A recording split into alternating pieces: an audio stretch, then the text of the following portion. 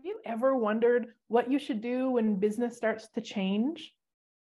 Welcome to Tools to Create a Better Life with myself, Glenise Hughes. Thank you so much for being here. I am so incredibly grateful for you. And first, I have some business classes that I would like you to come and join me for. We have 3 different one-off Zoom calls and then 2 different business done different calls. So I'm going to read the calls for you. There is Energetically Creating Your Business as If by Magic. That is April 4th at 10 a.m. Mountain. 4 Steps to Clarity in Your Business. That is 10 a.m. Mountain on April 11th. And Breaking the Chains of Self-Doubt in Business. That is April 18th at 10 a.m. And then the Business Done Different, May 5th to 7th in Calgary, Alberta. Also can join us online, so you don't have to come in person. And then June 9th to 11th in Nipissing, Saskatchewan. Again, also you can join us online. So if you've got any questions about any of those, just reach out and you'll find the links above or below. If you don't see a link, of course, let me know and I will get it for you. Now, what to do when your business changes. So I did a call earlier this morning and one of the participants asked, basically their business used to generate $1,000 a month. And it doesn't anymore. It generates maybe 200.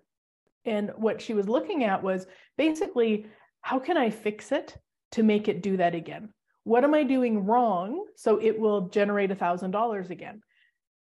Here's the thing, guys. When we put our energy into fixing the problem, we're going to create more problem because that's where our creative energy, and we are, each one of us, if you are watching this, you are creative beyond creative beyond creative. And often what we're doing though is we're putting our energy into creating what we don't desire. So what you want to look at when business changes isn't so much how can I fix it to make it go back to what it was. It's what can I add? What can I add to the business now? What else is required? What would be fun for me? So with all of the changes over the past few years, one of the things that I've noticed, I would say in probably the past year, now this is in my business, doesn't mean it has to be in yours, but a lot of the people that would maybe choose the more, let's say, expensive classes aren't choosing them as often. So there's difference. People aren't spending the same money they used to. Again, in my business, doesn't mean it has to be yours, but I'm willing to be aware. I'm willing to watch. I'm willing, and I actually track things so I can see, I can notice when things are going different. So I started looking at, okay, so what's actually required in the business then? And what I started creating was more smaller, really focused training. So I've got quickie magic trainings, quickie business trainings, and quickie money trainings.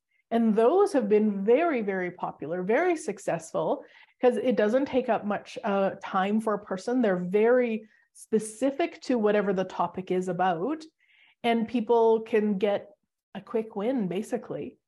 And that's what I've noticed again in my business. Now, if I would have a year ago just sat around going, okay, so how can I get more people to come to these bigger classes? And I mean, by bigger, I mean just more expensive, say $1,000 or more to attend the class.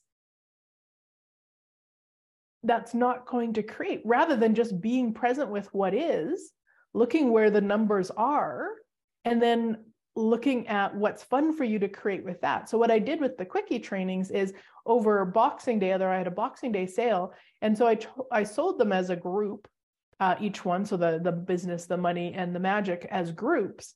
And then I actually recorded them. We did the classes in January, and that worked really well. And then what I did was I put them into my shop. So now they're there for anybody to purchase. And I usually have a weekly flash sale in my shop. So sometimes one of those is the sale item.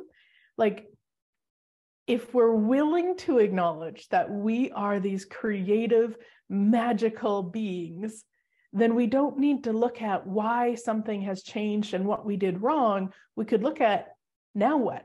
Now what would I like to do? Now, it doesn't mean there might not be something to change. So let's say you were getting coaching clients from affiliates and you stopped your affiliate program. And so then the coaching clients started to be less. So then you could look at that and be like, oh, okay, well, when I stopped the affiliate program, there were less people inviting, less people found out about me. So maybe you look at, okay, what else is possible? Doesn't mean you have to go back to that affiliate program, but you stay in question of, okay, so what else then? What else? And I think it's so important in a sense to look at what else is fun for you. Now, I don't mean you should only do what's fun for you, because honestly, in business, sometimes you're going to do the things, at least for me, there are things that I will do to do whatever it takes. They may not be so fun in the moment, but we can ask for them to be fun. One of my favorite questions, and this is from, gosh, I think 2011, somebody gave me this question.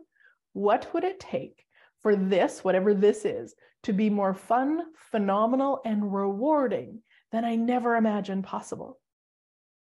So when I ask that about something, I'm opening up rather than going into, well, I hate this, this is horrible. And I'll actually use a different example than business. Last week, we had a showing on our acreage, which meant we needed to do some cleaning. And I don't like to clean. It's not fun for me. So I could go through my house in that energy of, I don't like to clean. I don't want to clean. I shouldn't have to do this, like all that crazy. Or, okay, what's it going to take for this to be more fun, phenomenal, and rewarding than I never imagined possible? And one of the things that I got was to bring somebody in to do some of the things that I probably wouldn't do, like get up on ladders and wipe down light fixtures and different things like that. We happen to live not that far from hubby's grandchildren who are, older. They're in their 20s, some of them. And so we brought one of them out who was fabulous. It was so fun to do because she was doing the things I really knew I probably wouldn't do. I'm honest with myself. I'm probably not going to get up there and do that.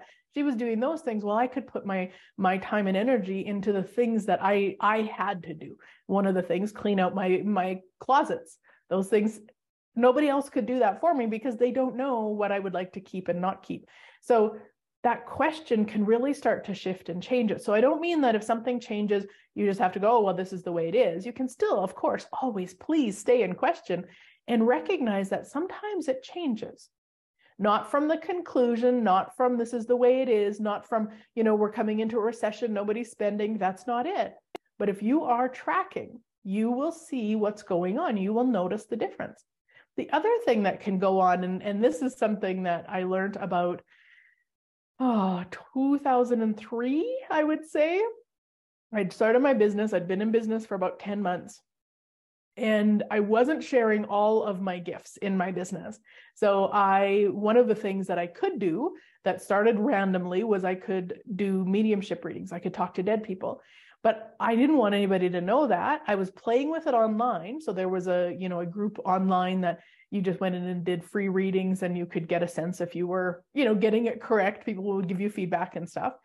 And so I loved it, but I didn't want anybody around me to know that I was that weird. And what happened was about 10 months into my business, I had to either tell people I was doing it or get a job, because I'd got a small loan from the bank and that loan was coming to an end. I couldn't have financially continued without either one of those, getting a job or telling people what I was doing. And I felt very pushed into a corner. I felt very like I didn't have a choice. Of course I had a choice. I could have just got a job, and I did look. Don't you kid yourself. I did look. And ultimately I did then start telling the world that I was doing mediumship readings, and it just catapulted my business. So sometimes it might be that too. You might think, oh, this change, oh, this is horrible, but maybe there's a direction that you've been asking to go in. So I don't mean that was done to me. I don't mean that there was this big energy outside of me that said, you have to do this. It was me choosing it for me. It was me pushing me in a corner, knowing I was never going to let the world know if I didn't have to. And so look at that in your own business too. If things are changing, what is it you'd like to be doing? What is it that you said, oh, one day maybe you've been putting it off. So maybe there's you pushing you in the corner to make some different choices with that. So again, I would love for you to come join us. Any of those 3 one-off calls for business, or either of the business done different. Would love to see you in person or online. I'm so incredibly grateful for you. Have a fabulous week, and I look forward to chatting again next week.